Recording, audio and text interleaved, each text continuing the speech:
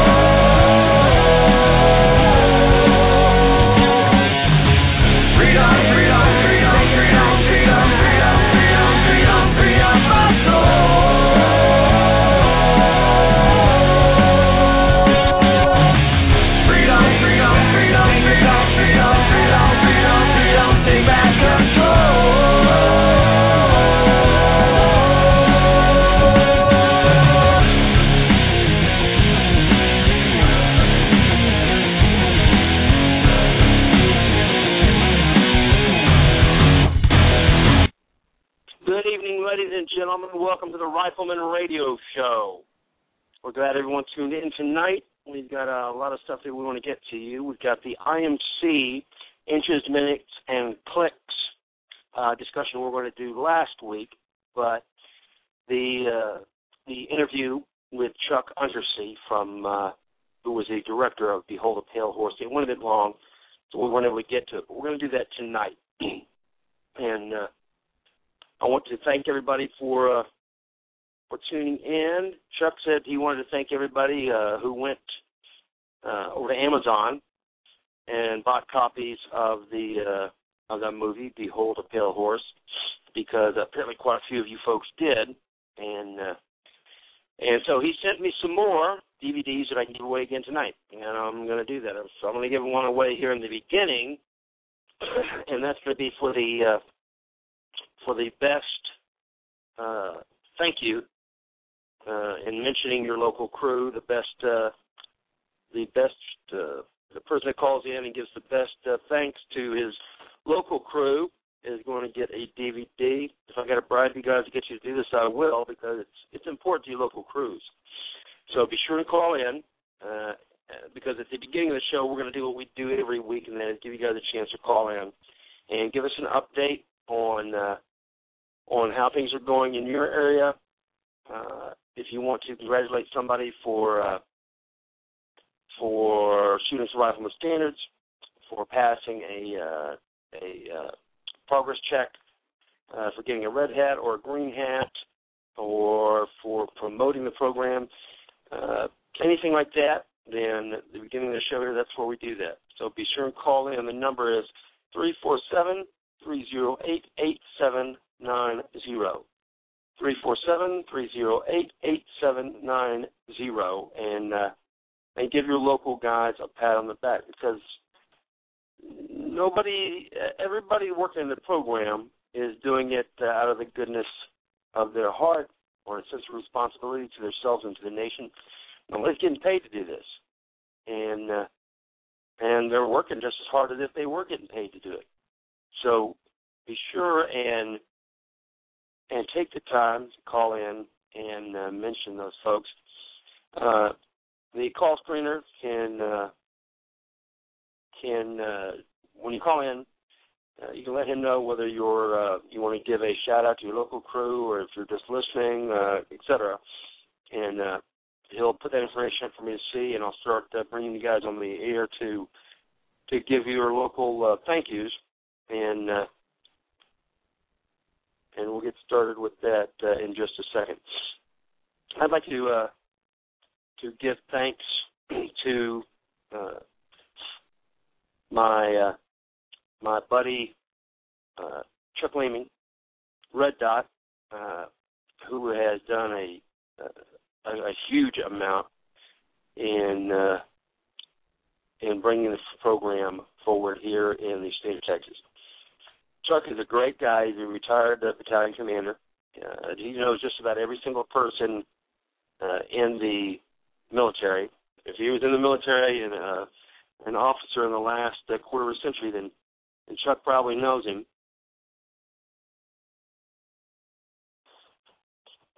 And Chuck did a great job of just jumping straight in and going to work when he first began the program. I think he did over 20 apple seeds in the first 6 months that he worked the program, and he's continued pretty close to that pace ever since. The only thing that stopped him was he keeps getting jerked overseas to work out some kinks for the company that he works with. Other than that, I would think he'd probably be running up close on to 60 or 70 events by now, and he's always willing to put down what he's doing and grab his travel gear and drive out of his way to pick up other instructors and bring them with him. If any of the instructors want to go to an event, they can call Chuck, and he'll drive however far it is to go and pick them up and take them with him.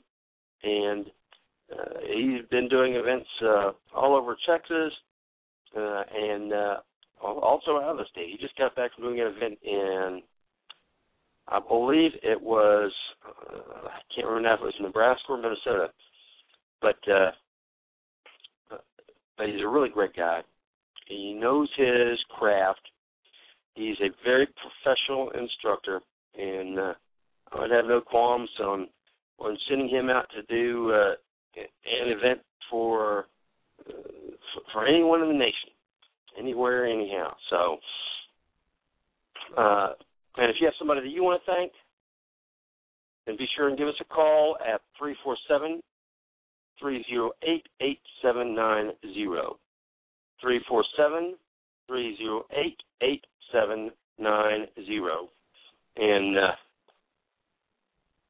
And we'll get you on the air, get your congratulations or your thank you for your local crews. I also want to remind you folks that the whole reason I do this show is not for me. I could, if it wasn't for you guys, then I would probably be spending this time right now trying to finish power washing the west side of the house here, so I could put some paint on it tomorrow, or checking the fence line on the property south of town, or any number of things. The whole reason I do it is for you guys. And that being the case, if you guys have some guests that you would like to see on the show, or if you have some subjects that you'd like to see covered, then please make sure you get those to me. You can send them to me by PM on the forum to Scout, or by email to me in my regular email, and just put a radio show in the subject to rangescout@hughes.net. RANGESCOUT@HUGHES.net. rangescout@hughes.net. All right? And we'll try and we'll take a look at the subjects that you'd like covered, or the guests that you would like us to get on. And look, we've done such a good job over the last few years, and we've had quite a few folks on that we can get just about anybody. We have a good chance of getting just about anybody that you may like to see. So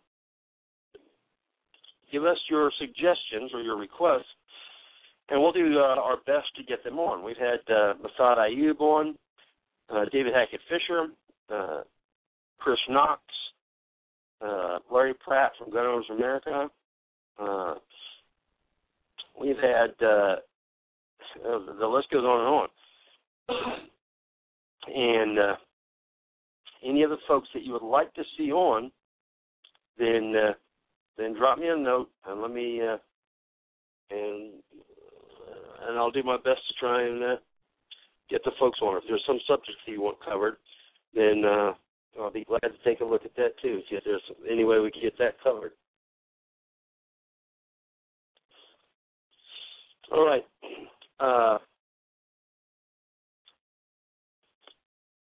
We've got a caller. I'll go ahead and bring one of the callers on here now. Dave, area code 630, you're on the air. Yeah, hi, my name is Dave, Dave Schur, actually. I was just wanted to call and give a shout-out and a huge thanks to my crew. It was my first ever Appleseed that I attended in June, and they really did a phenomenal job. The guy, Ken Miller, was running it, known as Tornado. Also, Amber Waves was helping him out, as well as Brown Bess Ed, Stan, Hassenpfeffer, Steck, and Andrew K. As you can see, we had a huge crew helping everybody out. We've had about 15, 20 shooters, I guess, and I had such a phenomenal time with my first time out. Really feel that it struck the first match for me personally. of learning about the history of our country and the great heritage of riflemanship and the history that our founding fathers set out for us. In fact, I'm going back again this weekend. I'm going to another one, which will be in Bonnfield, Illinois, which is another site that I'm lucky to have a few sites I can get to in Illinois to go to different ones. I'm going to go back to hopefully requalify again, this time on an AR. Struck the match so bright in me, I guess. I went out and got an AR because one of the instructors let me try his when we backed out to 100 yards to prove that what we had learned really extrapolated out to distance. So. And I'm also planning to take my 10-year-old daughter back in August. Hopefully I can spend time dedicated to her to help her learn to shoot as well. So just a huge shout-out and a heartfelt thank you again to Tornado, Brown Bassett, Ston, Hassenpfeffer, Amber Waves, Steck, and Andrew K. for a great experience. Where was it again? Where was the event held? Yeah, it was held in Waterman, Illinois, which the Aurora Sportsman's Club. It's a great range that we have in northern Illinois with everything out to a 600-yard range. In fact, I've already signed up to take a long-range course in some time out. In a few weeks out, I'm going to be trying to back it out to 600 yards myself to see whether I can learn how to do that. Not through Appleseed, but just a different course they offer there. And Believer was a shoot boss? Pardon? Did you say Believer was a shoot boss? No, Tornado he goes by Tornado on the forums. I should also say, I guess I now go by Prairie Eagle on the forums, seeing as I just actually kind of set up that account earlier today anyways. But Tornado was the shoot boss, Ken Miller. Okay, well, great. And he made the trip all the way up from southern Illinois, probably 5-6 hours away, just to run that shoot for us, and made the trip home on Sunday night after we were done. Well, that's the kind of commitment that we have from our instructors. It's not uncommon to have an instructor drive from California to El Paso, Texas, to help out with a shoot, or just like I said earlier, Red Dot, Chuck Leeming, just drove up to either Minnesota or Nebraska, I can't remember which one, to do a shoot from here in Texas. And and I saw that with all the instructors and instructors in training at my site too. It was just phenomenal. Their dedication, and putting everybody else first and helping everybody. It was the first time I'd ever really shot a rifle too. A long history of shotgun and pistol shooting, but I wanted to learn the basics about how to shoot a rifle. And the time they spent with me, things started clicking and everything fell into place, and it was just an incredible experience. And I'm looking forward to figuring out how I can help give back to others too, as I build my own skills. So you're thinking about becoming an instructor then, right? Well, we'll see. I'm looking forward first to going back if the opportunity presents itself and I can roll up my sleeves and help out in any way. I'm looking to do that myself. Well, you said that you really hadn't done a lot of rifle shooting before this. Correct. What did you think about the way that the course is run, the way the information is presented, and the way the course is run, including the history and stuff? What did you think about this? Yeah, I thought that was just a perfect mix because, I really hadn't shot a lot of rifle. I went to an indoor range, a couple times to just make sure I knew, the system I was dealing with and everything.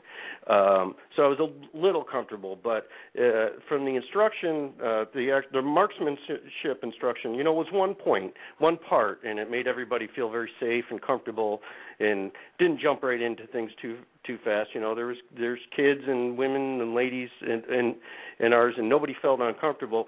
But the history really, starting off with that and weaving that in equal portions throughout the 2-day event was phenomenal because it gave everybody a chance to really understand, I think, the background or basis of what they were learning and, how it's critical that everybody in our country have these skills and how important it is to the foundation of the U.S.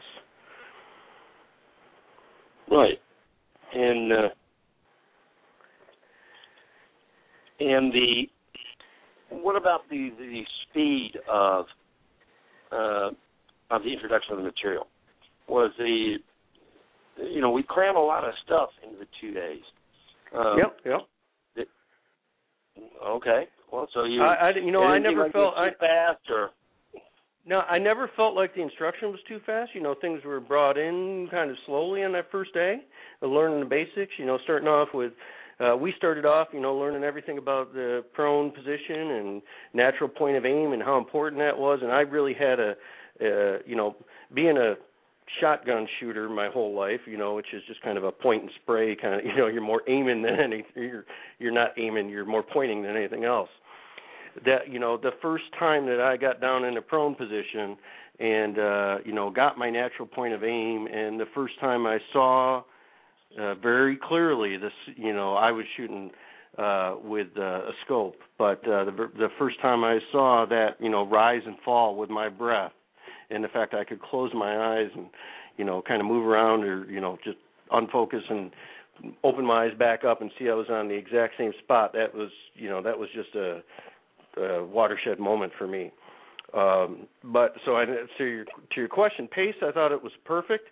I will say that Tornado, our shoot boss, really started pushing us in the afternoon to get through those AQTs, which I liked. I kind of liked that drive to, we were kind of not crazy hasty, but we had to be focused, and we, it really felt like we were in a drill and getting down to work to get through it. So I thought that was great. I thought the pace was just right.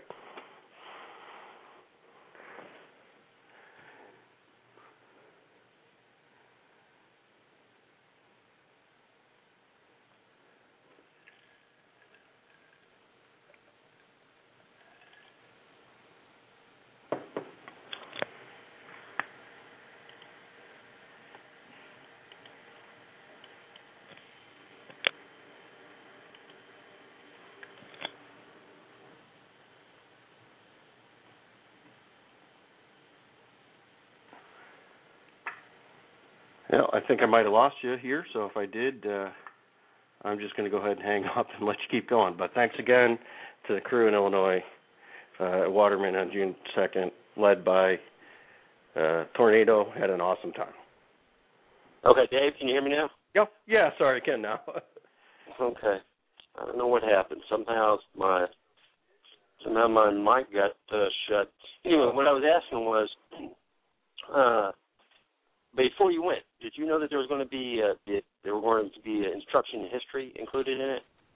Yeah, I did. I did a little looking around, and that's actually why I went to Appleseed, as to a lot of other different vehicles. It really I thought it was cool to be able to get the history as well. Well, okay, and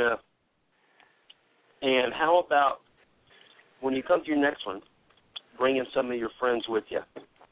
Yeah, I'm actually. I was going to take some of my kids to the next one.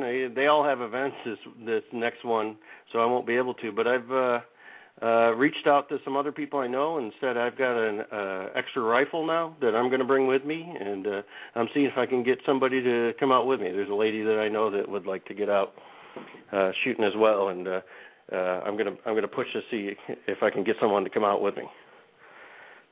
Excellent.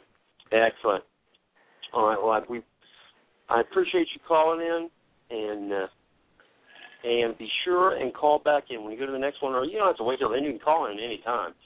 But okay. Be sure and call in after you go to your next event, and let us know how you're progressing. Okay. Okay, will do. Thank you for running this show and all the effort I'm sure you're putting into it. Well, thank you, Dave. Take care. God bless you, and we'll see you soon. Okay, thank you. Bye. Bye-bye. All right, the number for you to call in is 347-308-8790, and I don't know if Dave is still listening or not. I told you guys I was going to give out a DVD of the movie Behold a Pale Horse. I'm going to give it out to one of the callers here at the beginning of the show who calls in to give their local crew thanks. I'm going to give it out to one of those folks. So if you're interested in grabbing a copy of the movie Behold a Pale Horse, then I'd call it. It's an easy way to get one. Call in and thank one of your local crews. And you should be calling in and thank them just for that purpose, just to call in and thank them. And this is just, and getting a DVD for doing it is just icing on the cake.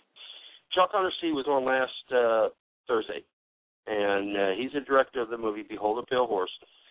That is a documentary about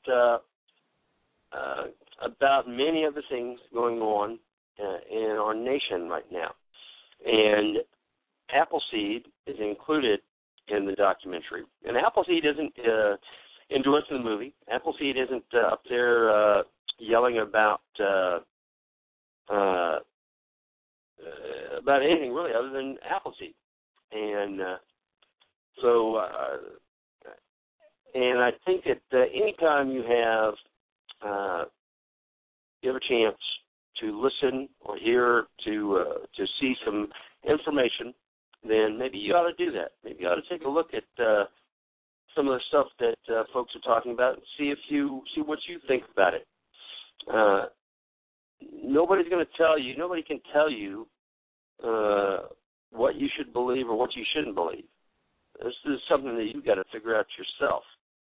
But you should listen to as much stuff as you can, and then research it yourself. Go and see if what you just heard is true or not true. You should be doing that on everything that you hear. You should never be swallowing stuff whole. You should be if you hear something or you read something on the internet or in the paper or on the news, I tell you, I get so aggravated because I'll get hundreds and hundreds of emails every week, hundreds and hundreds of them. Matter of fact, I have about 1,900 or more sitting in my inbox right now, and I'll get hundreds of emails, and in those hundreds of emails will certainly be a good, I'd say 4 or 5% of them will be emails that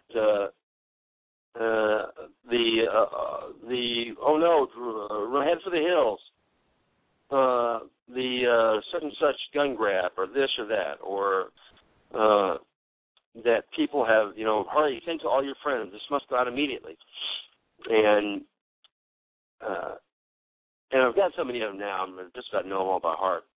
But if anybody, any of those people that just blindly hits the forward button and sends them out, if they would just take a few extra seconds, 20 seconds, just to take the heading, plug that into a Google search engine, and hit and click on submit, and see what it comes back as.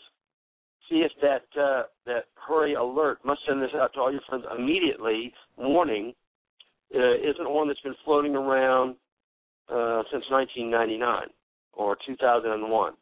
You're not helping anybody when you do that. You're not helping anybody.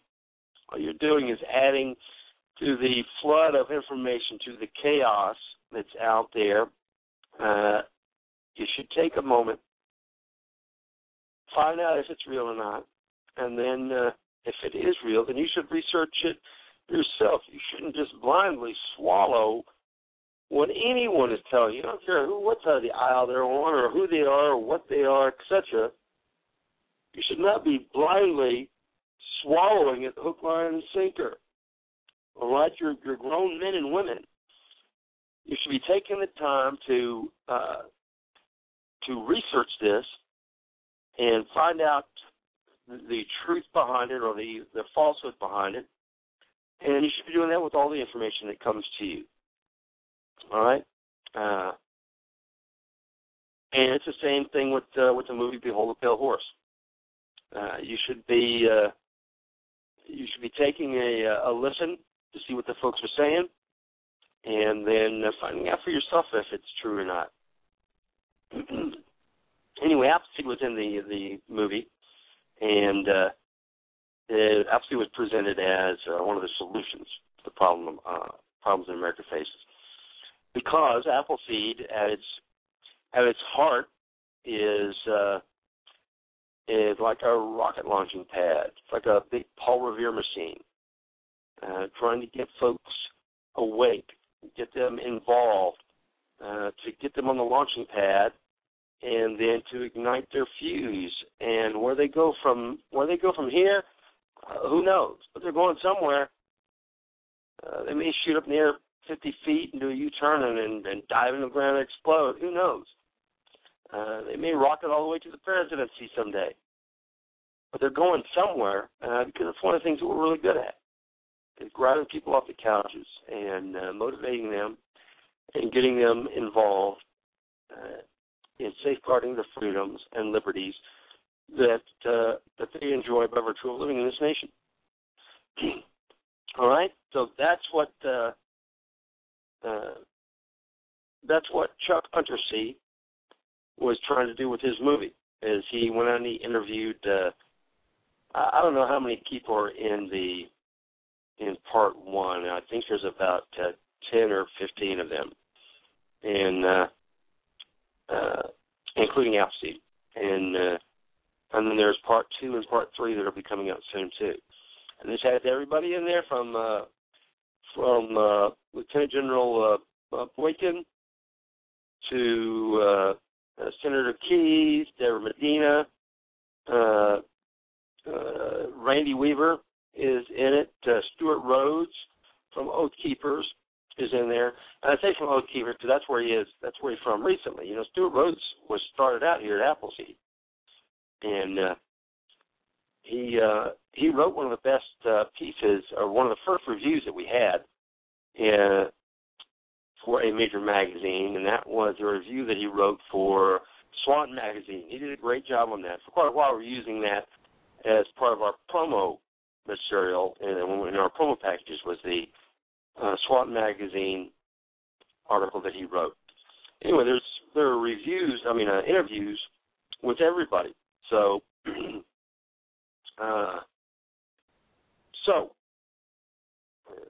I managed to make a big full circle here on this, didn't I? Anyway, to have an opportunity to get a free copy for yourself, you can call 347-308-8790 and give a shout out to your local crews and tell them thanks for the job that they're doing, and or give us an after-action report on a shoot you just did, or on your state, and one of you guys are going to get the DVD. Now, if nobody calls in, I'm going to give the copy to Dave. All right. Not that I'm not saying that Dave's his congrats talking wasn't good enough to get it on its own. I'm just saying he's going to get it for sure if nobody else calls in.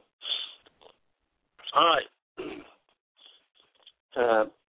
So last week we were going to talk about IMC, but we didn't get a chance to because of the interview going along with Chuck Untersee. So we're going to do that this week. Now you can go ahead and call in during the body of the show. We'll still take your calls on either giving a shout out to your crews or after actions, or I also want you guys to call in during the show during the IMC portion of the show, because if you have certain ways you like to teach this, or if you have some information on IMC or teaching IMC to folks, then we'd like for you to share it with everybody. All right, that's how you get to be a really good instructor, is by going and listening to everybody you can doing the IMC portion of the show, and then stealing it and incorporating it into your show. So we'd like for you guys to call in tonight and tell us how you teach IMC, or what any special secrets that you use during that. All right. IMC, inches, minutes, and clicks. This is, I've done a lot of apple seeds, and a lot of them as a shoot boss, and a lot as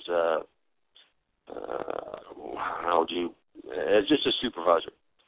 And because once you become a shoot boss, then really you really shouldn't be doing the teaching anymore, because once you become a shoot boss, you should be making sure that all of the rest of the folks, the new instructors, making sure that they're teaching the different parts of the shoot, so that you can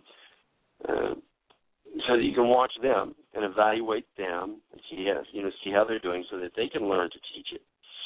And of all the portions of the instruction, IMC has got to be one of the stickiest portions of the show of the Appleseed that I usually see folks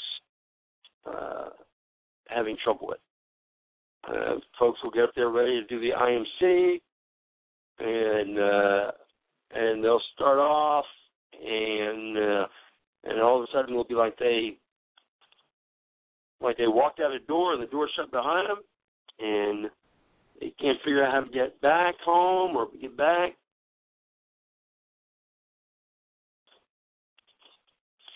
And the main problem, I believe, with most folks teaching IMC is that they try to make it a lot harder than what it is. They try to make it a lot harder than what it is, because basically what it boils down to is it's a simple translation problem. All you're doing is you're translating information. You're taking the inches, which is the impact of the rounds on the target, and converting it into minutes, which can then be used on your rifle sights, which are made in clicks. So it's really no different than doing a translation problem from German to French to English. You guys remember von Steuben at Valley Forge? He was he was a German officer, and it turns out that he wasn't at that high of a rank. I believe he was actually a captain of the German army, but he passed himself off as a baron and a general. And Washington gave him the task of teaching the soldiers and Valley Forge on how to become soldiers. He's teaching them their firearms drills, how to move as a unit, all the stuff they needed to do to actually fight on what was at that time a modern battlefield. And he did a really great job of it. And the way he did it was and of course he couldn't teach the whole army, but what he did was he taught a solid core of guys, and then those guys went to their units and taught them, and he did a really great job. But he couldn't speak any English except for curse words. They said he could really do a great job of cursing in English, but other than that, he couldn't speak any English. And none of the folks there on the staff spoke German. However, von Steuben could speak German and French, and there were some of the officers there that could speak French and English.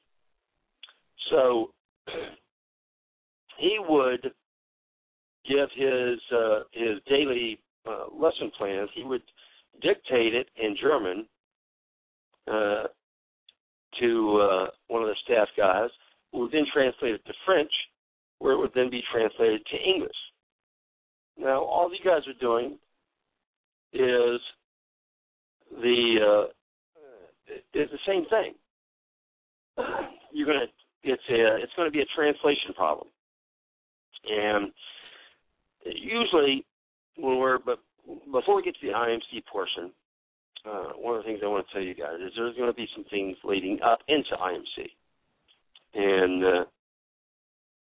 and one of the things is, when folks get there in the morning, when the first thing you do is you get them to, I'm talking about after you do the introduction, safety briefing, et cetera, stuff like that. First thing you're going to do is you're going to post some red codes, and they're going to shoot the red codes. And they do that without any other instruction, right? They come and they shoot the red codes without any kind of instruction, because the red codes are just a diagnostic tool. We're using the red codes as two things. One, to let them get shooting as soon as possible. That satisfies their lust for trigger time. And mainly so that we can see what skills they brought with them, all right?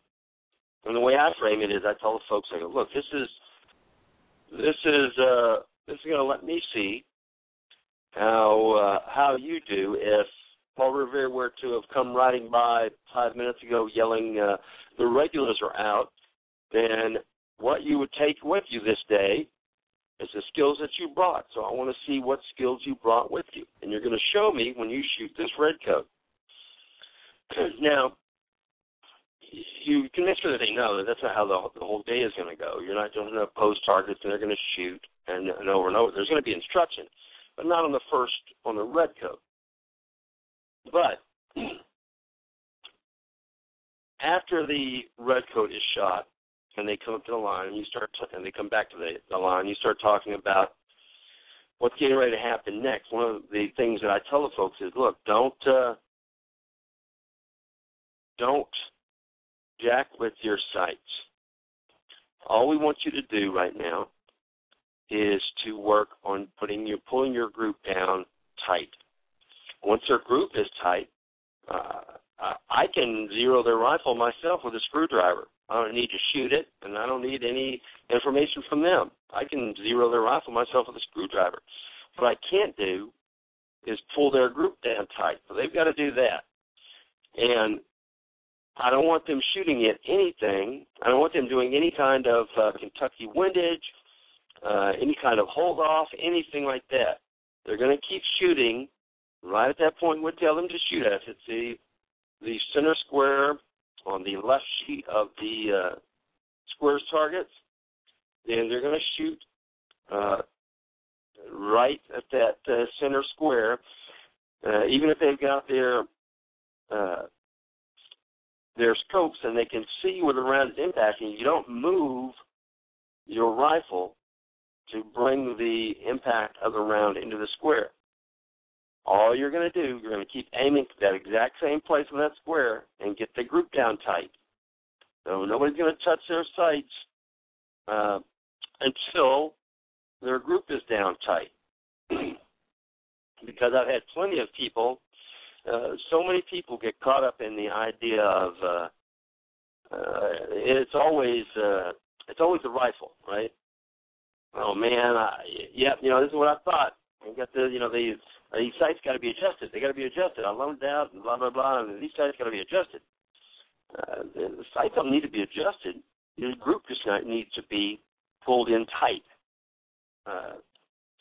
So the first thing is make sure that they're not going to be doing any kind of Kentucky windage or anything else. They're going to be shooting at the same place until you give them the okay to move their sights, all right? And then after the first course of fire, I like to make sure that and even before that, a lot of times before that, they've talked about talking targets and what talking targets means and why they need to understand that they should never, ever go down range and look at their target without being able to get the data from the target. All right? Because it's very, very important that they never, after they've been to the Appleseed, that they never ever again in their life go down and look at their target and walk away from that target without taking the information that the target has given them with them. It's very, very important. All right, and what information are they looking for? Well, it's very, very simple. It's how big is my group and where is my group? That's the two things they're going to be looking for. Now, when you're teaching IMC,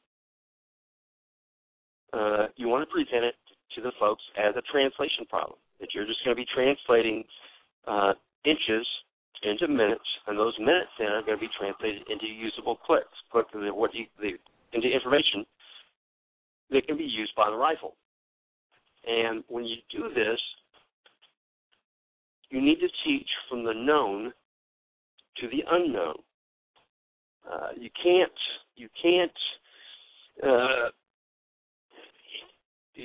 give them some big chunk of information or terminology or anything else without giving them a trail on how to get there.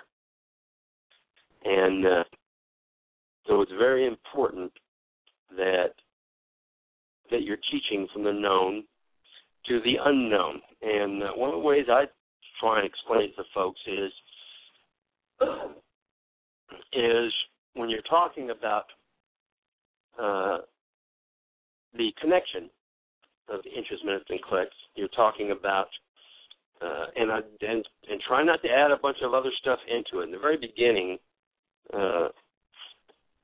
I would, because I was used to military usage of terminology, I would be talking about the cone of fire and stuff like that, and the beaten cone of fire.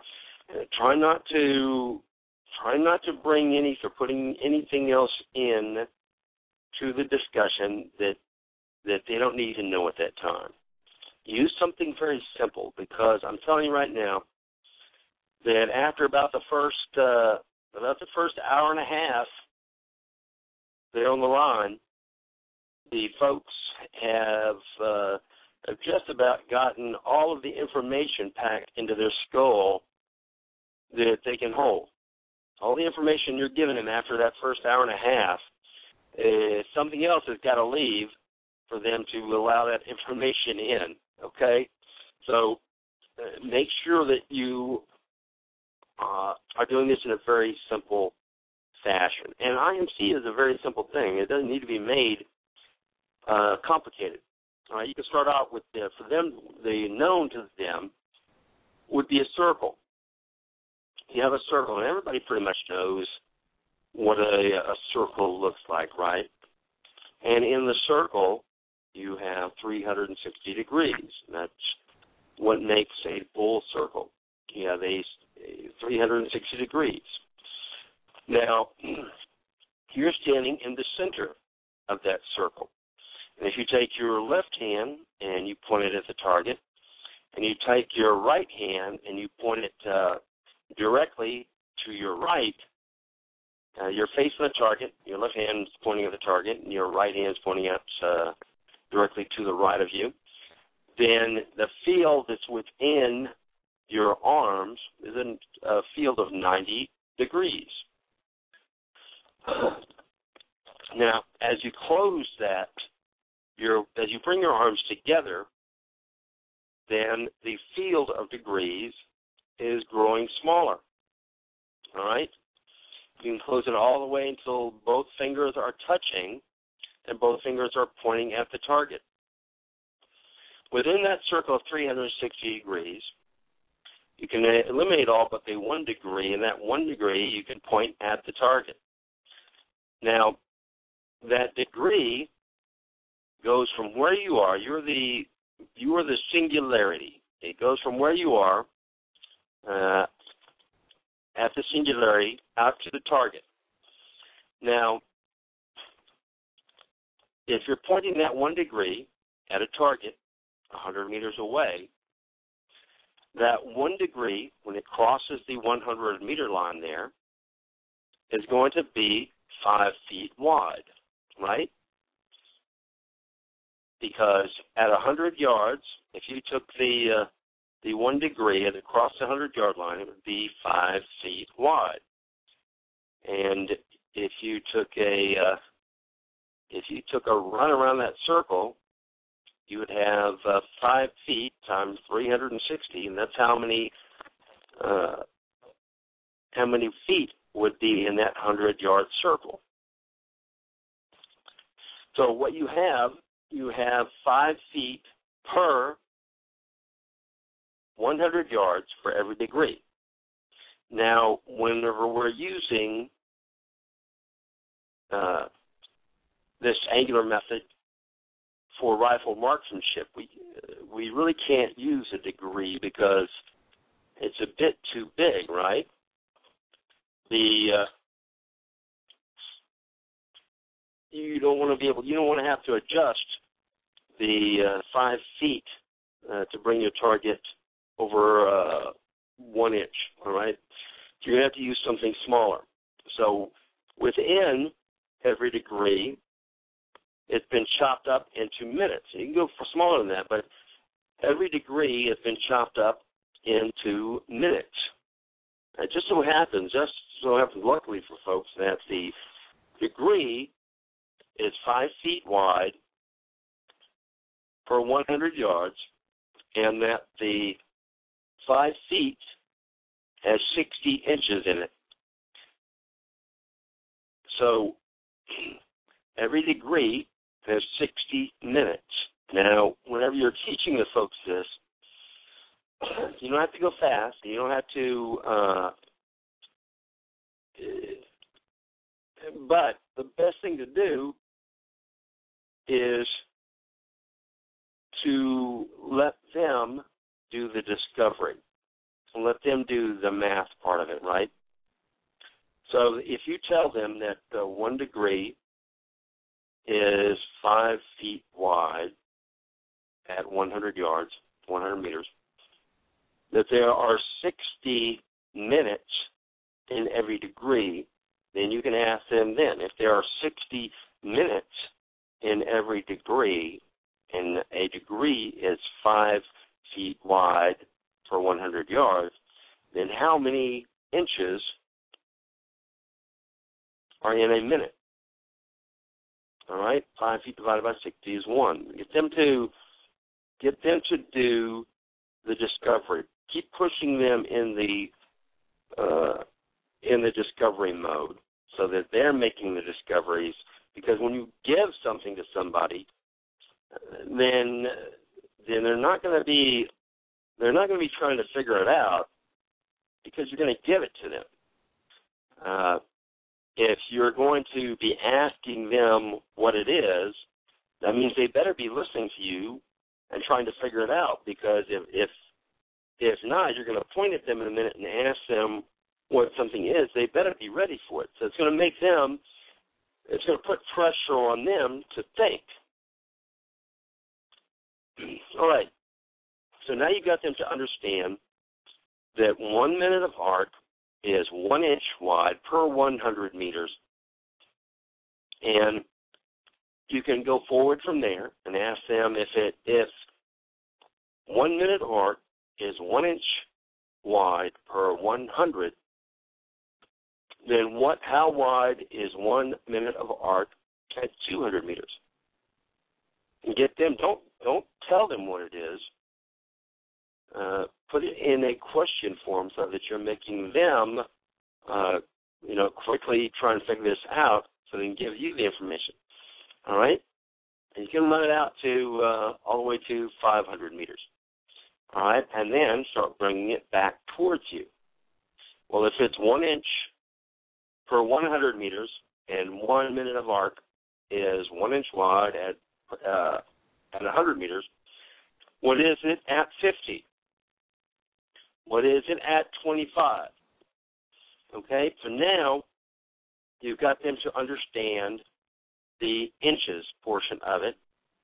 You've gone from the inches portion to the minutes. Now usually you can go to the target line and do some problems here on the paper, and get them to tell you what the inches to measure their target. Get them to measure their target. Find out what the distance from the point of impact to the target is, or from the geographical center of their group to the target is, to translate that into minutes. Now, once it's in minutes, then that's something that your rifle can understand, because your rifle, the sighting system, is developed to accept minutes. Now, what the minutes are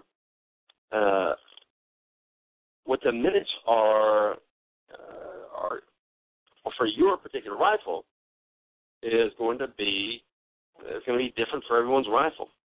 Not only are there a multitude of different variations of rifles, but then there is the individual shooters.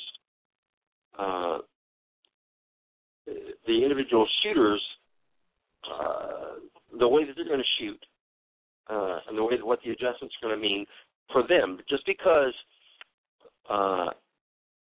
the factory says 1 minute of arc is 1 click for this particular rifle, doesn't mean it's going to be exactly 1 click for that particular rifle and that shooter. All right? What you're going to have to do is you're going to have to find out what it is, because even if you don't know what it is, I tell the folks, even if you don't know what your rifle is, don't worry, because we're getting ready to find out. You're going to shoot, and we're going to measure, and then you'll know what your particular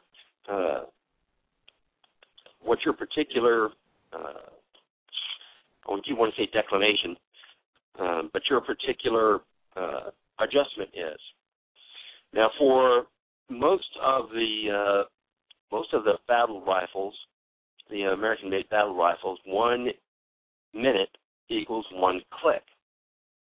That means 1 click on your rifle will give you 1 minute of adjustment. Now, the tech sites are fairly close to this, and your scopes usually have it marked inside the adjustment areas on the scopes, and it'll tell you that it'll either say it in clicks or it'll say it in inches, or quarter inches, or half inches. It'll tell you what it is. One click is 1/4 inch at 100 yards. That means each click on your scope's adjustment is 1/4 of a minute. That means you'll have to make 4 clicks in order to achieve 1 minute of change, and each rifle is different. Each of the scopes are different. So you have to look at your individual rifle to see what it is, and then, like I said, don't get too excited, because at the end of the day, it really doesn't matter what your rifle says. What it's going to be is what you measure it out to be. Especially folks with the many different variations of the ARs and stuff like that, because there are so many different possibilities for the ARs, for the different barrel lengths and the different types of sights. It's pretty amazing. Now, the folks that have the analog rifles, those folks are going to have to use their best judgment, and they're going to have to figure out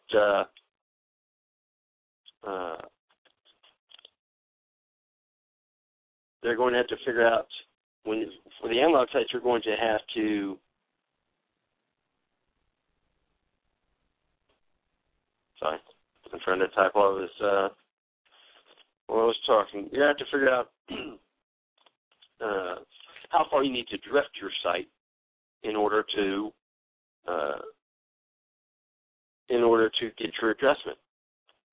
And it's not a hard thing to do. Make sure that you mark your sights where they are first before you start moving it or start jacking with it. But usually, one of the things that we can use for the distance on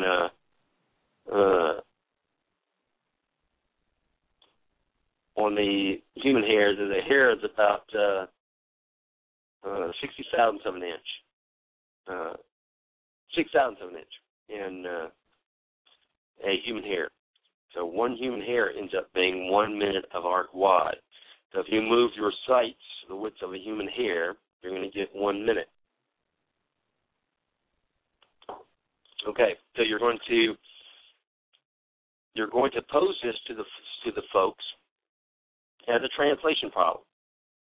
All you're going to do is you're going to take the holes in the paper and you're going to measure that, and that's going to give you your inches. And if you're just using one round to sight in, then of course it'll be the distance from that one round to your target. If you're using 3 rounds or a 5-round group, it'll be the geographic center of that group to the target. It'll do that measurement, and that measurement will give you your inches.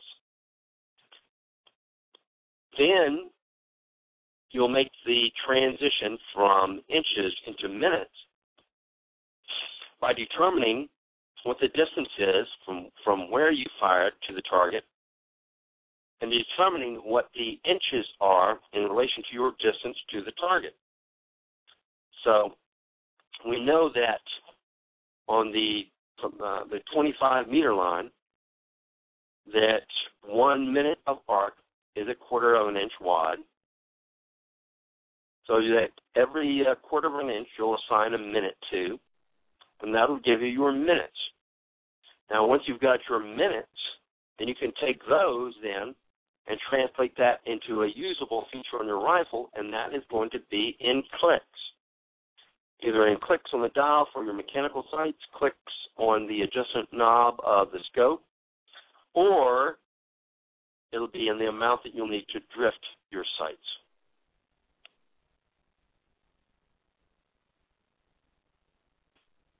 All right.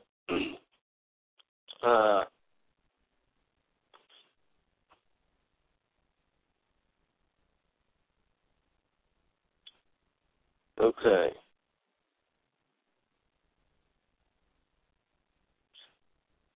I'm trying to see if anybody I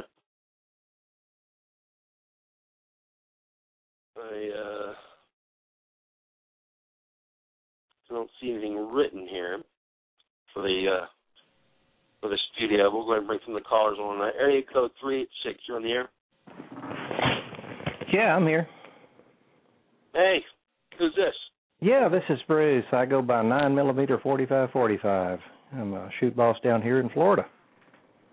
Well, hey, what did you say your name was again? I'm Bruce. Bruce. Well, yep. Bruce, thanks for calling. What do you got to add for this? Well, I think you're doing a great job there. I think the biggest issue I see with the instructors that teach is they try to make it too complicated. Basically, the words that I want people to go home with, and what I tell them to write down is the definition of a minute of angle. You need to know what a minute of angle is at whatever range you're shooting at, and give them the definition that it's an inch per 100 yards. And once they know the number of minutes of angle, then, again, it's just a translation. We measure the center of the group to the center of where you want it to be, translate that into minutes, and then go apply that to the rifle. About the only thing that I do that you didn't mention is I always tell them to write it down. And the reason being that most of us have walked all the way back to the rifle and turn the adjustment the exact wrong way because we forgot to write it down. Yeah, well, that's a really good point. Is when folks are ready to start making adjustments, I do tell them the same thing. I tell them to make sure that they write it down because everybody knows that once you get to the range, you end up with a 24-meter memory. Yeah, exactly, and it's 25 meters back to the firing line. Yeah, and that you don't want to waste you should never waste a trip down there.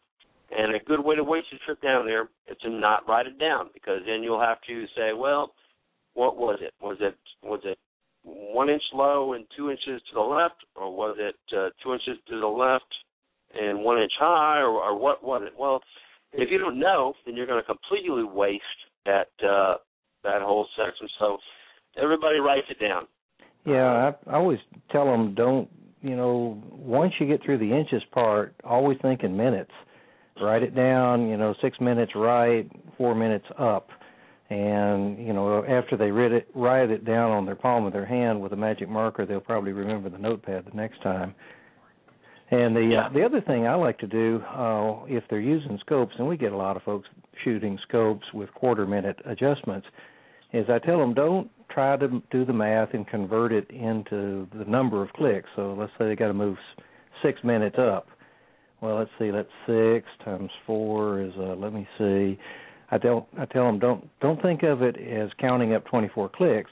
Think of it as going up 6 minutes. So I go 1, 2, 3, 4, 2, 2, 3, 4, 3, 2, 3, 4, 4, 2, 3, 4, 5, 2, 3, 4, 6, 2, 3, 4. Now you've just moved it 6 minutes, and you didn't count to 24 or whatever the number is. And of course, you get somebody that's 15 minutes out.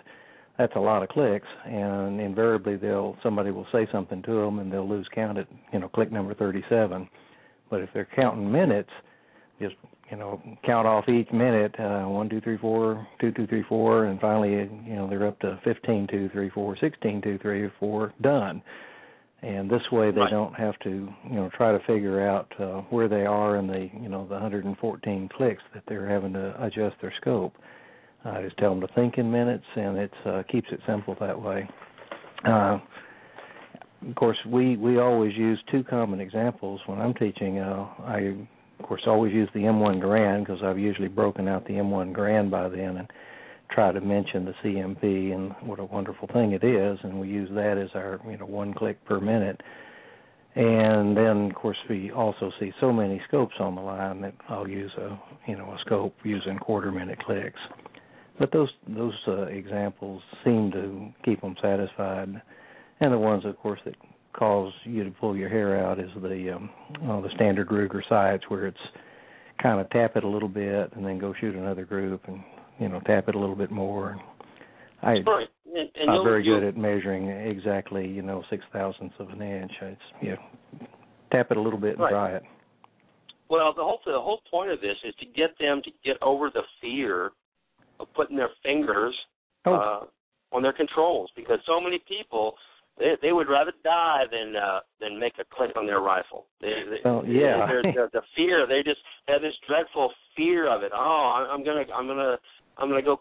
Something's gonna happen. The world is gonna end if I start clicking on here.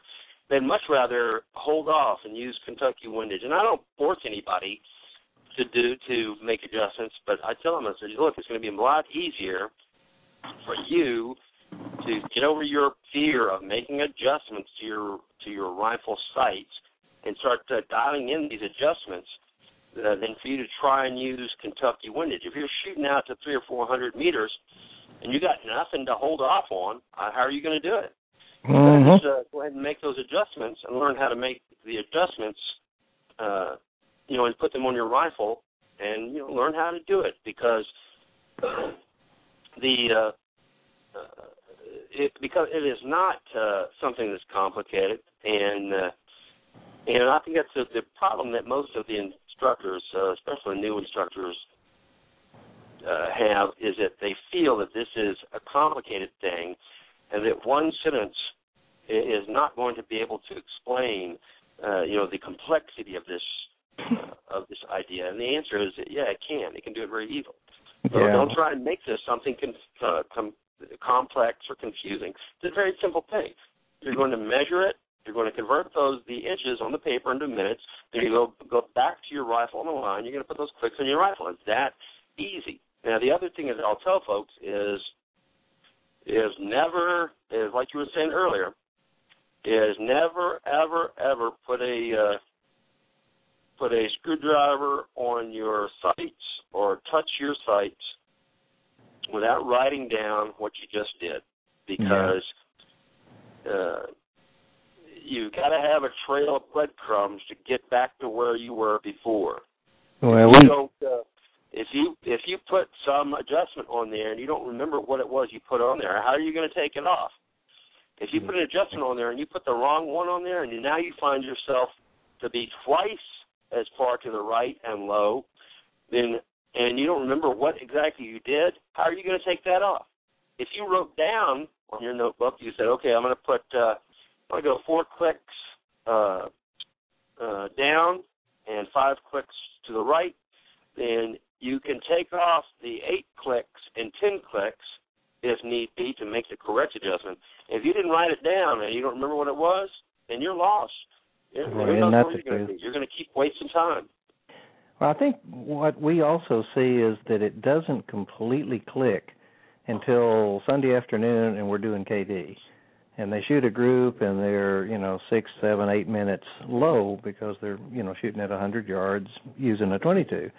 And once they've worked the math in real life using, at that example, I mean, it's, 7 inches, 7 minutes, then you start seeing the lights come on and they finally get it. Before that, they were kind of, going through the motions, but they didn't completely understand all this inches, minutes, clicks. They were doing it, but I don't think the intellectual understanding was completely gelled. But once you do the KD, it's like, oh, now I get it. Right. That seems to help anyway. But anyway, it's been an interesting experience because when I first started teaching IMC, it was fumbly. It's a lot easier now, and the biggest issue I see with the instructors that are working with me is that they do just try to make it too complicated and get into all kinds of mathematical formulas involving pi and radiuses, and don't go there. Yeah, because there's a lot of folks. I've got a couple of buddies who are engineers, and man, I always tell them, I go, stop, because the guys you're talking to are not engineers. You guys they're doing a great job of explaining it, the minutia of it. The problem is that they lost the folks, after the 5th or 6th word in the paragraph. The folks that you spot, I'm not telling folks that, I'm not trying to tell you guys that your attendees are stupid. They're not. It's just that you're giving them a whole lot of information at one time, and they can only accept so much in different periods of time. They can only accept so much information in at a time. So you got to keep it as absolutely simple as possible, and not make the inches, minutes, clicks a complex teaching. Don't add extra stuff in. Don't cross teach during IMC. Don't talk about if you're going to be doing if you were doing this for this reason or this reason, you would do this, but we're not doing it, so that's why we're not doing that, etc. None of that. You just give them just what they need for this section of IMC, and they don't need a whole lot. All they need is just the introduction to it, and you can talk about it some more. Like you said, by Sunday, they're going to have a better grasp of it. They're going to have more information that they can use to compare it to. So all you really have to do is just give them the quick, simple introduction to IMC, and then as you go along, you can be using different examples to help flesh it out. We have I was talking to another instructor the other day, and we were talking about different teaching tools that you could possibly use for IMC, because me talking about IMC on the radio it's good, but IMC really needs just at least a small amount of visual aids to go with it. And if you could use, if you had like a homemade compass, which would be like two long 1x1s, or 2x2s, and you had one. They're connected at the end, just like a compass. One is laid in line with the barrel of your rifle, and the other one is pointing at the target. And you can show people the distance between the two is your angle in minutes. There's a lot of ways you can teach it, and everybody has a good favorite way of teaching it, and something that they feel is the best way to get the information across. Let me see. Let me check and make sure I'm not leaving anybody else hanging there. Is there anything else that you wanted to get out about that, Bruce? No, nothing really. I'm just packing up, going to a shoot this weekend down at Rocky Creek Ranch. It should be a good shoot. It's a lovely place, and of course it's summertime. It's Florida. It's going to be a sweat fest. Absolutely. Well, listen, have a good time at the shoot. Good luck and good skill, and be sure to tell all the folks out there in Florida I said hey. Absolutely. Well, it's been fun talking to you. Have a good one, sir. All right. Thank you, sir. Bye-bye. Bye-bye. All right. I got area code 608. You on the air? 608 code. Me? Yep, 608 477. Who's this? That's Coley Cap. Hey, Coley, how's it going? Good. How about yourself?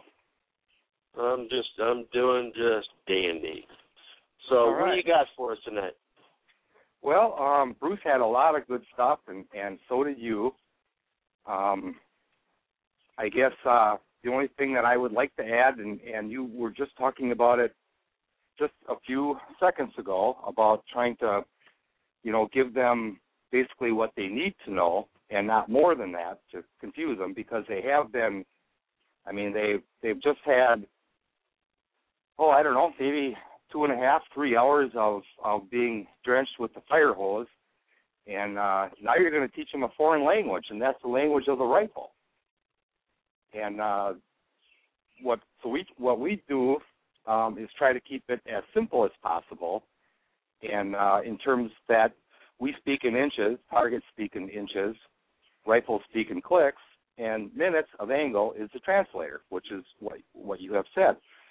What we maybe do a little bit different than some of the other areas is we do stay away from the circle, talking about the 90 degrees, the 1 degree, the 60 minutes, all of that, because that's all information that I don't really think they need at this point. It's almost more theory as to what a minute of angle is. And we have a funny expression for that, and we call that the circle of boredom. Because as I watch instructors going through that circle, I can see the eyes glazing over on the students. So we avoid that, and we also avoid the cone.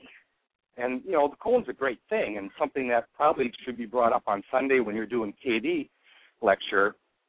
But we call that the cone of death, because it's another way to basically give information that they don't really need at this point. So what we do is we hammer the fact that if you're shooting 1 minute of angle at 100 yards, you have a 1-inch group, a 1-inch circle. It would fill a quarter. So 1 minute of angle is 1 inch per 100 yards. And 1 minute of angle at 200 yards, that'd be a 2-inch circle. So 1 minute of angle at 200 is 2 inches. And then at that point, I ask the students to fill in the rest. And you can be fun, and you can go up to 1,775 yards. What's 1 minute of angle at 1,775? And they'll come up with the answer. Oh, it's like that's 17 3/4 inches. Well, we're not shooting at 100 yards, are we? No, we're shooting at 25 yards. 25 meters, close enough. So if we were shooting at 50, half the distance from 1 to 100, 1 minute of angle would be what? And they'll say half an inch. Well, we're at 25, so what is 1 minute of angle? And they'll say 1/4 of an inch. And at that point, you can bring up how generous and benevolent Fred is, because he gave us these squares that have 1/4-inch grids on them. So we don't even need a ruler for this morning. Each one of those 1/4-inch squares is 1 minute of angle. So you find the center of your group, you count how many squares it is, and then you write on your hand, I have to go 7 minutes of angle to the left, and I have to go 4 minutes of angle up. And that's what you take back to your rifle.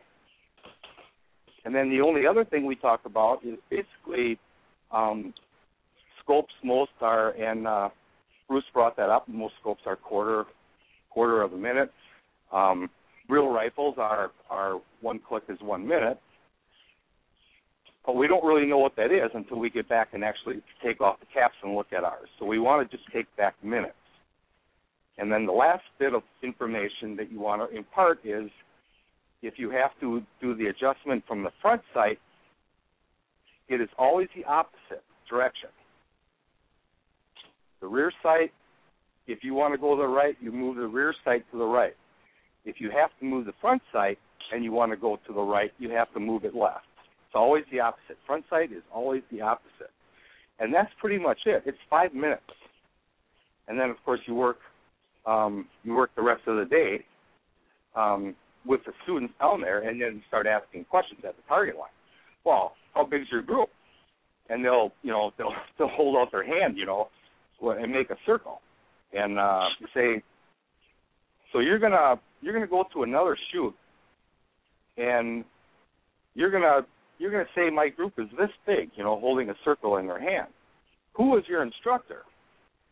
So I want you to measure that so that you can tell me how many minutes of angle that group is, so that I don't get in trouble.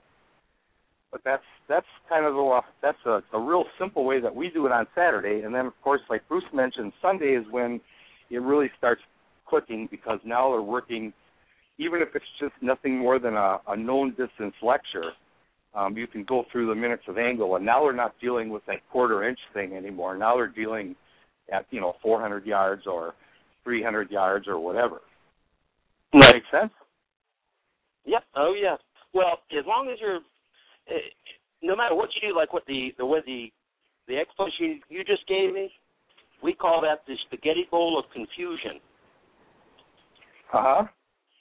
Yep. The explanation you just gave me, we call that the spaghetti bowl of confusion, because you give everybody, you're giving people 50 things to remember and 50 things to do, and they don't have any reason why they're doing it or anything else, which is okay. And some people can pull it off, and some people can't.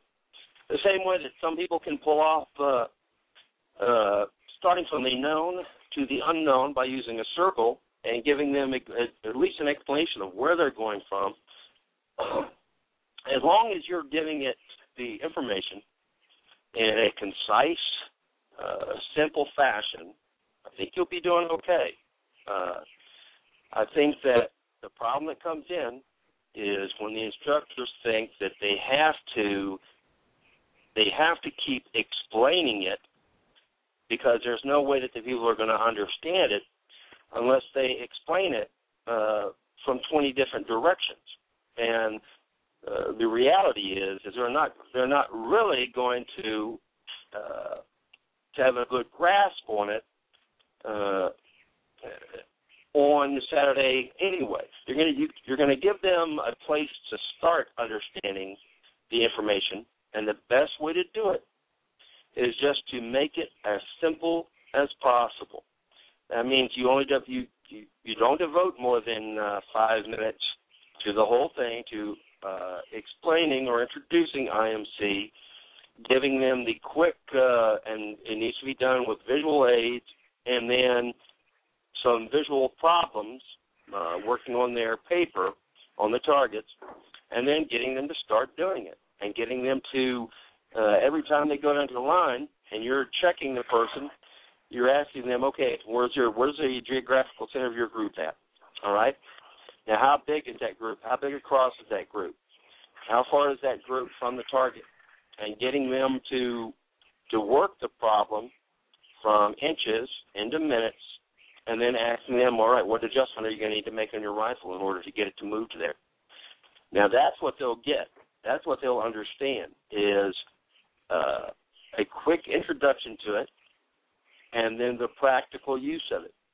But no matter what method you use to instruct somebody, if you make it complex, it's going to be complex and not easily understood.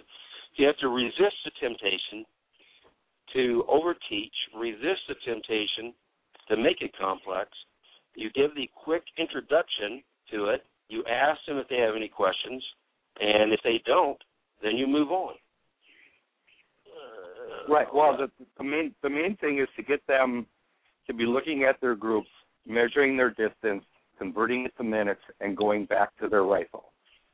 And even if they make a mistake, like I believe you said, is that if they write down that they moved it 7 minutes or whatever it was, 28 clicks to the left, and it was the wrong way, at least now they have a trail, like you said, a breadcrumb trail. Oh, I guess I went the wrong way, right? So now I got to take that 28 clicks off, and I got to go 28 the other way. So that's, yeah, I mean, the main thing is to get them not to be afraid to be adjusting their rifles. Right, and, because they've got to know how to do it, because you've got to be able to put on your come-ups if you're going to make a shot at actual distance. And correct. Like I said, you can't. A lot of people, like I said, they want to use hold off or the Kentucky windage or something like that, which I guess I guess you could, but you don't do it because you're afraid to touch your sights. Do it. I wouldn't do it unless I was using the rifleman's dance, and that is unless I was, if I was in the middle of a course of fire, or if I was. No, you're actually shooting at that point, right? Yeah, you're actually shooting. I see the bullet strike wrong, and then I can make that immediate adjustment by holding off. But you don't want to use that for all of your shooting. Like I said, the folks need to understand that them touching the knobs and putting adjustments on their rifle, it's not going to unravel the universe. That they can make those adjustments and they can take them back off if they want, as long as they write down what they put on. Yep, you bet. Or worst case scenario, you start all over again. Oh gosh, right. Now I'm 8 minutes to the left. Before I was only 4. So exactly, yeah. Well, the main thing is you bet to make them comfortable with adjusting their sight.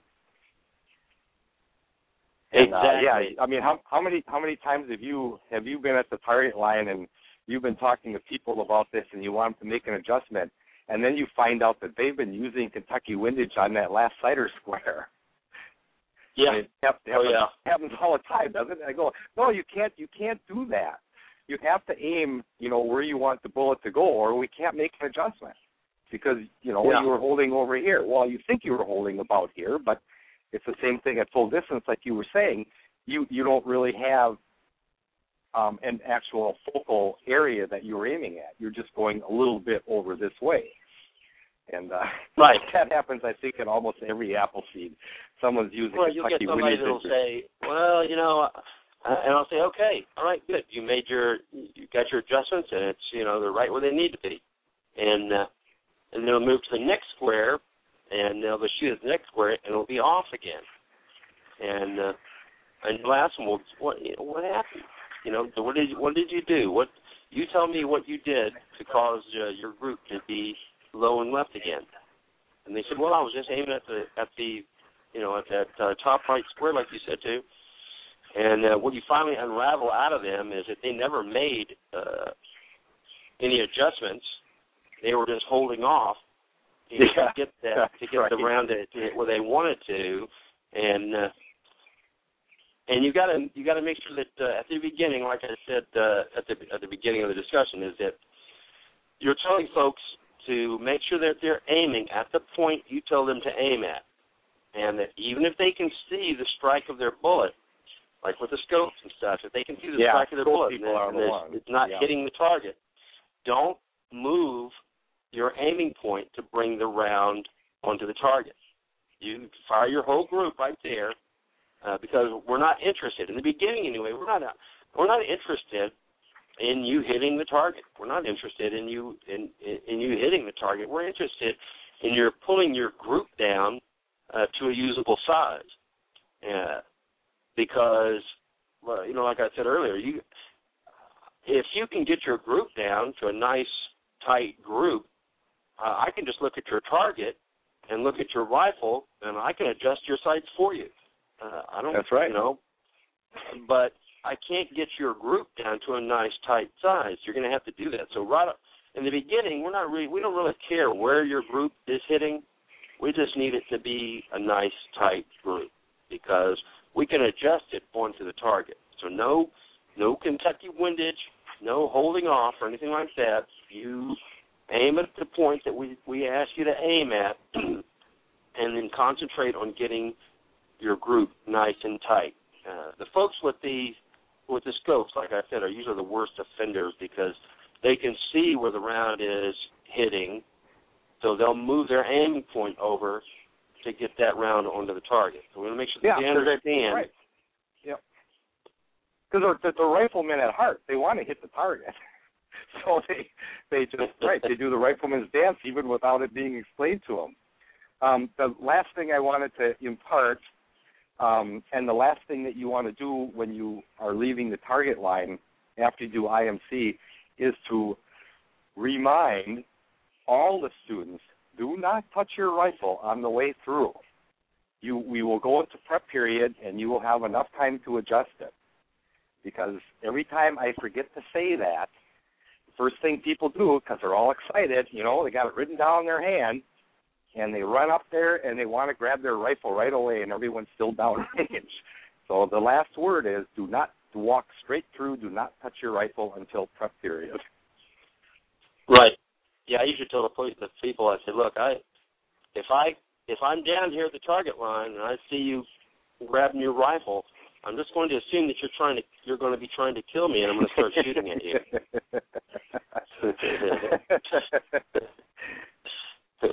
Well, that's a good point, because you're absolutely right. Because people, they're always going to be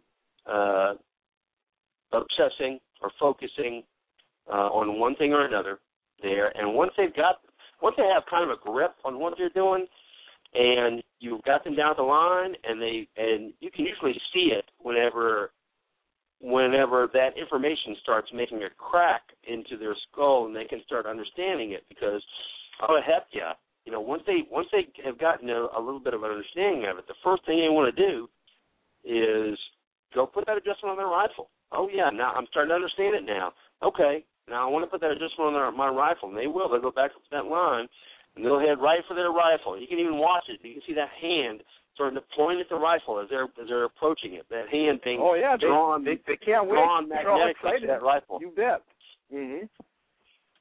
Yep, yeah. exactly. So make sure they understand that they can't be making any adjustments until you put them in prep. So, well, how are things going in your area, Holy Cat? Well, promotions are always the big thing, aren't they? We keep adding more events.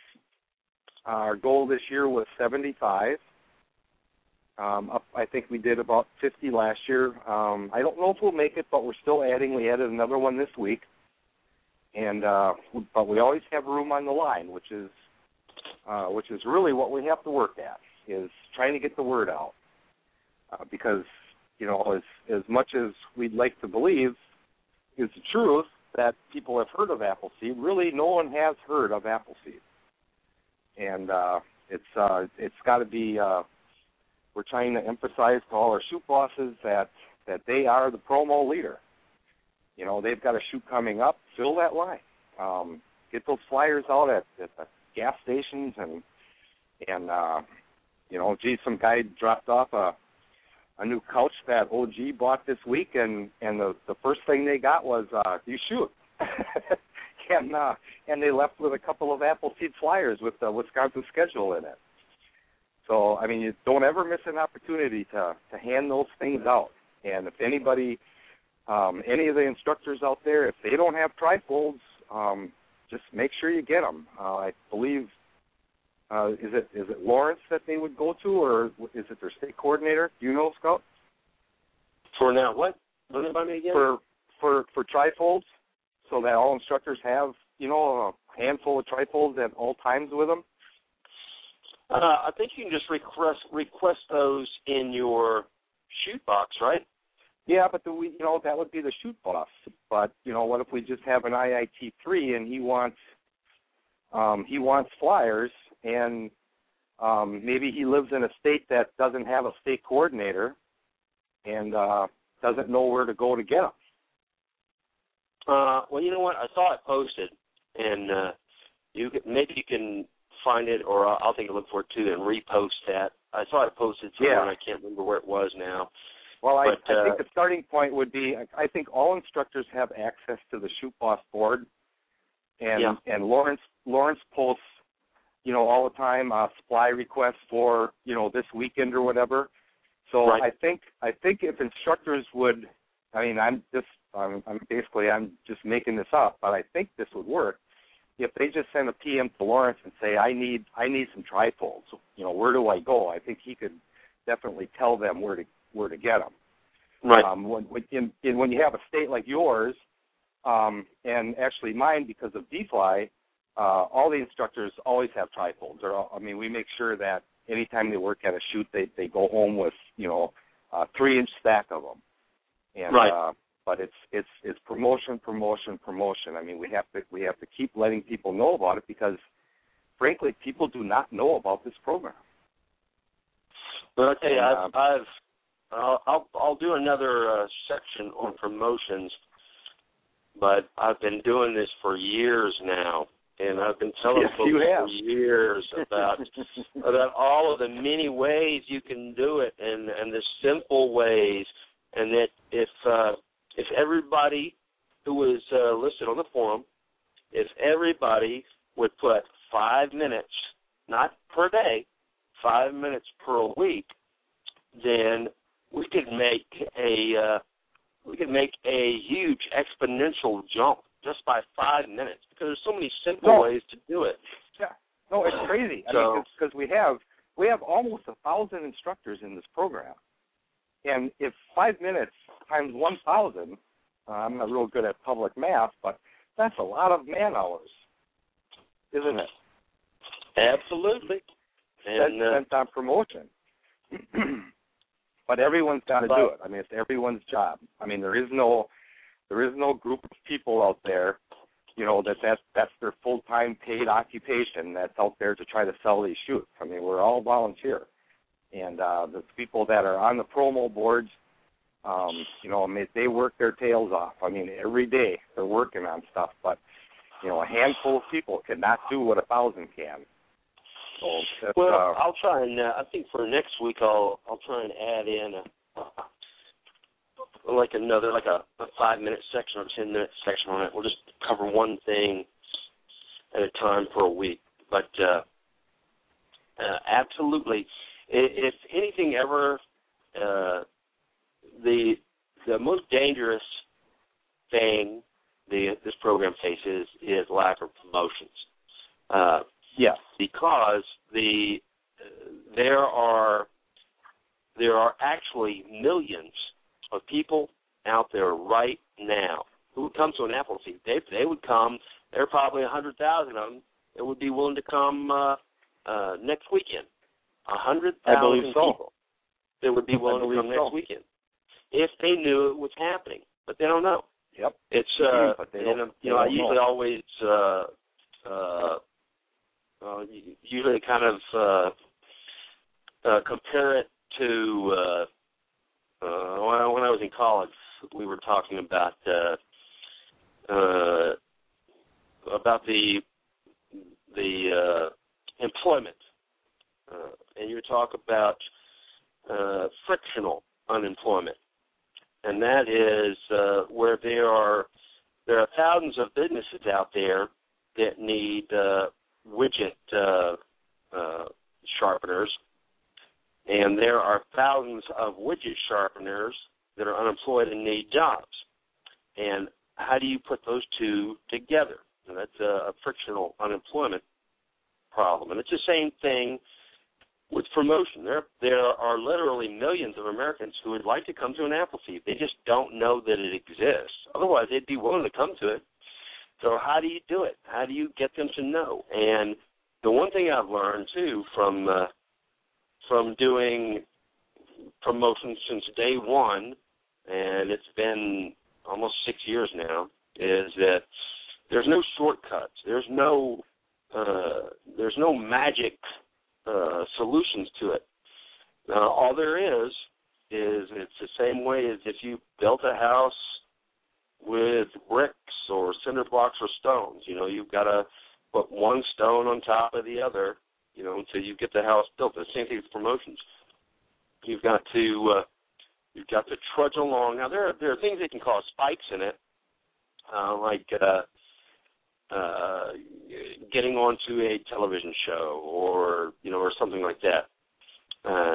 They can produce a spike in it, but down at the very bottom of it, at the end of the day, it is a problem of making sure that day in, day out, that you're doing the job of getting the word out. Right now, and it's always going to be the case, right now the most effective method that we have of promoting Appleseed is the low-tech method of word of mouth. And yet word of mouth is always going to be the most viable, the most important way of promoting the program, because word of mouth allows, it doesn't require any previous exposure, because you're getting the information from somebody that you trust, or somebody that, a member of your family or your friend or something like that, that's telling you, hey, this is a really good program. I just went through it, and I think you should too. And those people will come to the program just based on that. They don't need anything else. Whereas you don't need it. You don't need the 12 exposures or whatever it takes, with normal advertising. Right. You don't need to see it on a billboard and then on your forum and then get a flyer of it and on and on. You don't need all that. You just need to hear it from your brother or from your uncle or your dad or from your neighbor saying, hey, look, man, this is a great program. I learned a ton, and they're ready to go.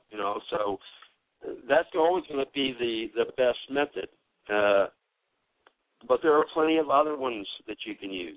So I'll make sure that I try and devote at least 10 minutes each week to that. That'd be great.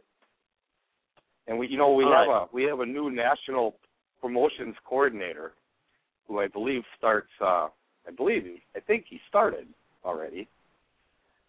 You know who that is? Who's that? Dragonfly. It's who?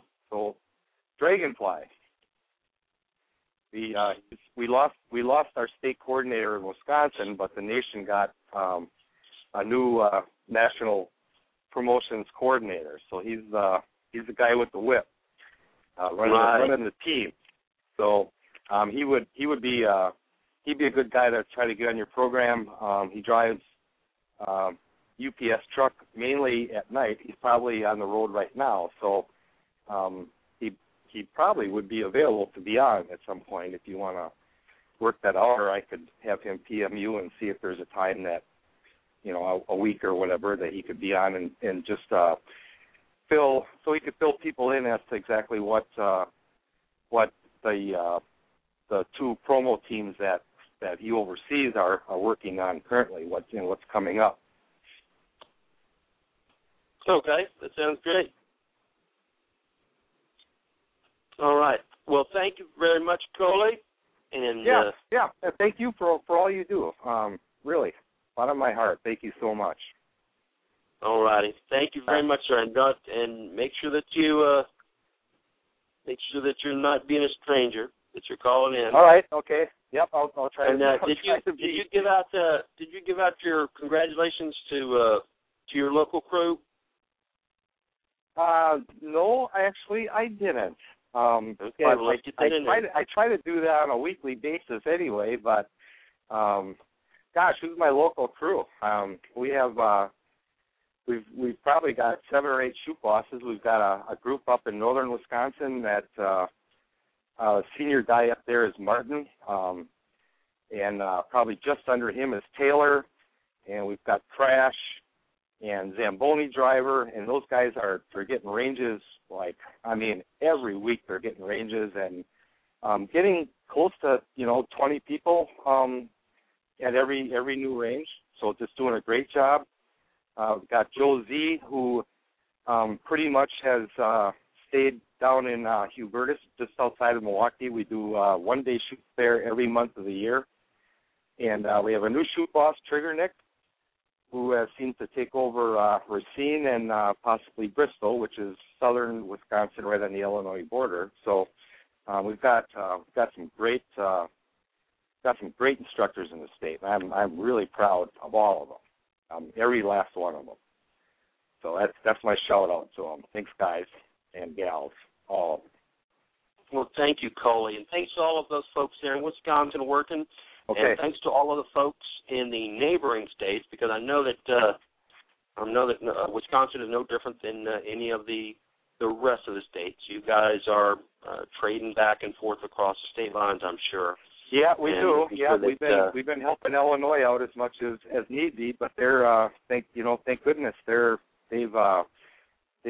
really they've got a lot of IITs down there. I think they've got, last time I looked, I think Illinois's got over 50 IITs. They're a little short of shoot bosses, but as you know, that's only 6 months away from being solved. So right. Well, that is perfect, because that's another problem that a state or a crew can face, and that is having a lot of shoots, but not enough instructors to make it to all of the events on a consistent basis in order to keep from getting. And I don't want to say burned out, because I don't really believe that much about being burned out. I just mean burning up all of your time. Everybody has a finite amount of time that they can devote to the program, and the best way to make that easy on you is to be out there recruiting as many new instructors as you can, so that you can spread the work around. And I always try and tell the instructors and everybody else getting involved with the program that your very first job on day one is to start finding your replacement. Start finding the person that can take over your job, as soon as possible. And do everything you can to make sure that person is better than you are. Exactly. That's the second goal. I like to tell all my students, I want all of you to be better than I am. So. That's right. That's right. Every instructor should be doing their absolute best to get their best job that they can do to get back on the couch. And the only way to get back on the couch is to find your replacement, right? Because you can't leave the nation hanging. So if there's nobody to do the job, you're going to have to do it. So you better start looking for day one. You better start looking for somebody to replace you. Somehow I don't see you on the couch anytime soon, even though you've, I'm sure, made plenty of replacements. So thanks again, Scout, for everything, and we'll talk again. All right. Thank you, Coley. Thank you. God bless. Okay, bye-bye. And best of skill in your state. Okay, thank you. All right.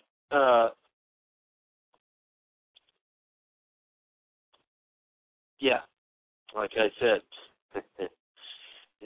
everybody's goal should be finding a way to get back on the couch, but there's no way to get back on until all the stuff is done, all of the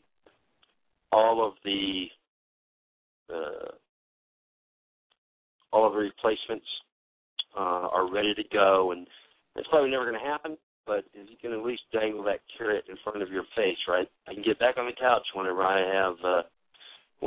have my Ponzi replacements ready. So you should all be trying to. You should make sure that you're not forgetting to do your recruitment pitches at all of the events. A lot of times folks they'll touch on it, but you should be doing everything you can to draw folks in, to make them understand that yes, that this is it's an important mission that we have. It's a valid mission. It's an important mission, but that we can't do it alone. We can't do this. We can't even come close to doing it alone. We have to have every single person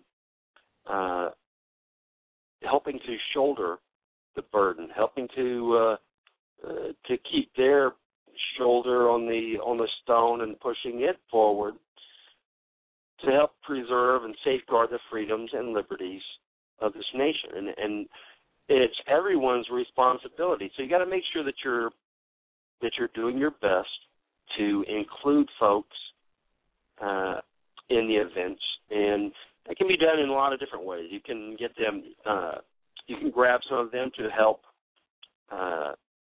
clear the line. You know, folks that aren't instructors, you can get them to start clearing the line. And the way that you do that is you'll get somebody who's sharp and ask them if they wouldn't mind helping clear the line. And then you have them followed and backed up by one of the ITs, one of the line officers, and to ensure that it's being done correctly. But let them get a chance to start clearing the line. Let them get a chance to start interacting as they would if they were an instructor. Invite them to, if you're going to have a good after-action meeting, and you've already singled out some of the folks you think would be in good instructional material, invite them to come to the after-action meeting. Listen to their comments. Ask them for input. I'll take folks to the instructor dinners with me, and I'll pay for their dinner, because if I can get another instructor on the line and all it costs me is $10, man, I'll shell that $10 out in a heartbeat. So figure out different ways to include folks, prospective instructors, to include them, and do your best to let them know that the mission of Appleseed is a large one, and that it's going to take every single person we can get our hands on in order to get it completed. All right, area code 712-249, you're on the air? Yes, sir. Yeah, I'm just sitting in. I used to listen to you guys every, I think, Tuesday night a couple of years ago, then I lost you. That's when we went to Thursday nights. yeah, and then I ordered some stuff from Fred here a while back, and I said, whatever happened to them guys? And he ratted you off, told me where you was hiding, huh? Well, we're glad you're listening. Yeah, I went and I got me I went to an Appleseed shoot a couple of years ago, and just stumbled on it as a fluke. The guys was camped out at the shooting range, and I couldn't shoot. And but I went to Minot, North Dakota here this last winter and got my rifleman's badge. And yeah, that history part of that is the cool part of it.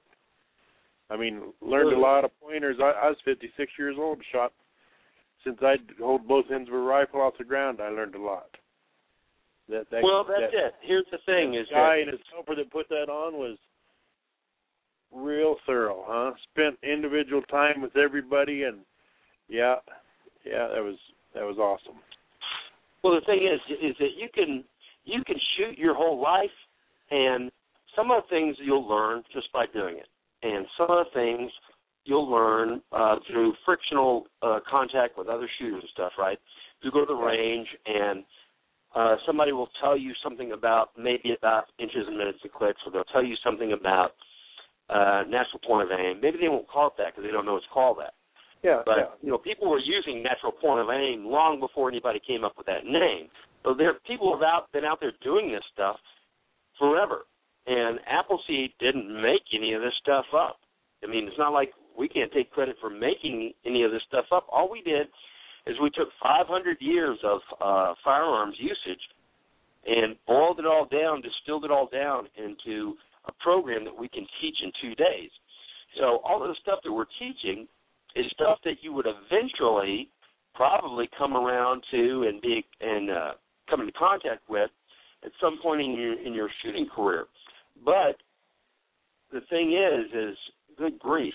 Listen, if I had it to do over, I'd much rather have started out with an Appleseed than to have gone 25 years like I did. Exactly. without being able to find some of this stuff. Yeah, and now at this time in life, the one I went to, breaking a lot of bad habits.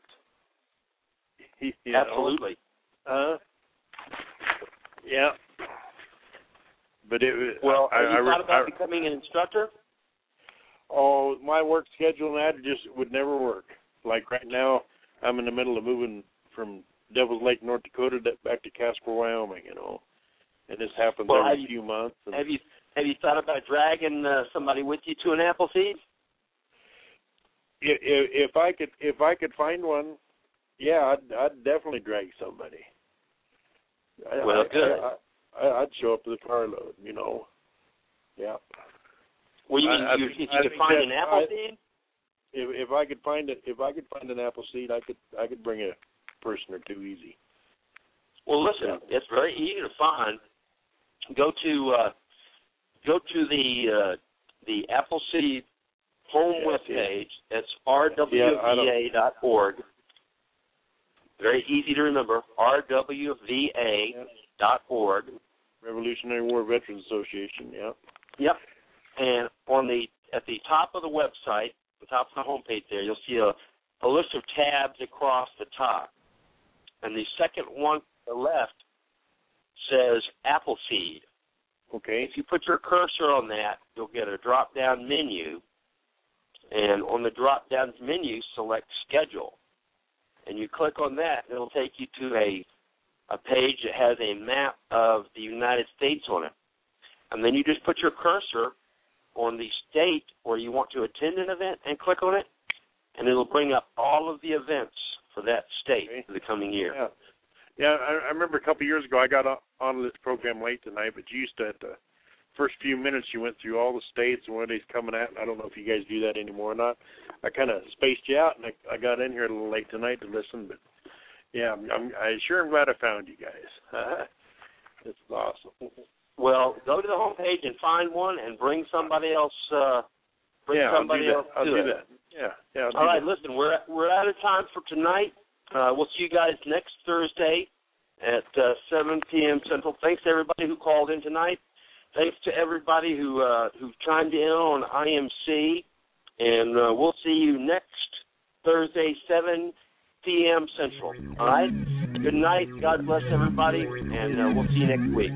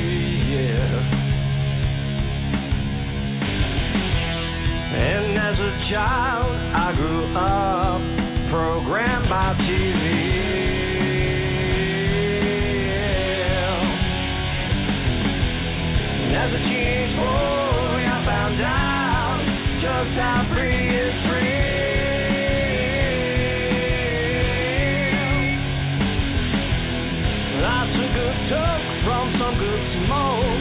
A wild man came down on me. Yeah. We're gonna take back control.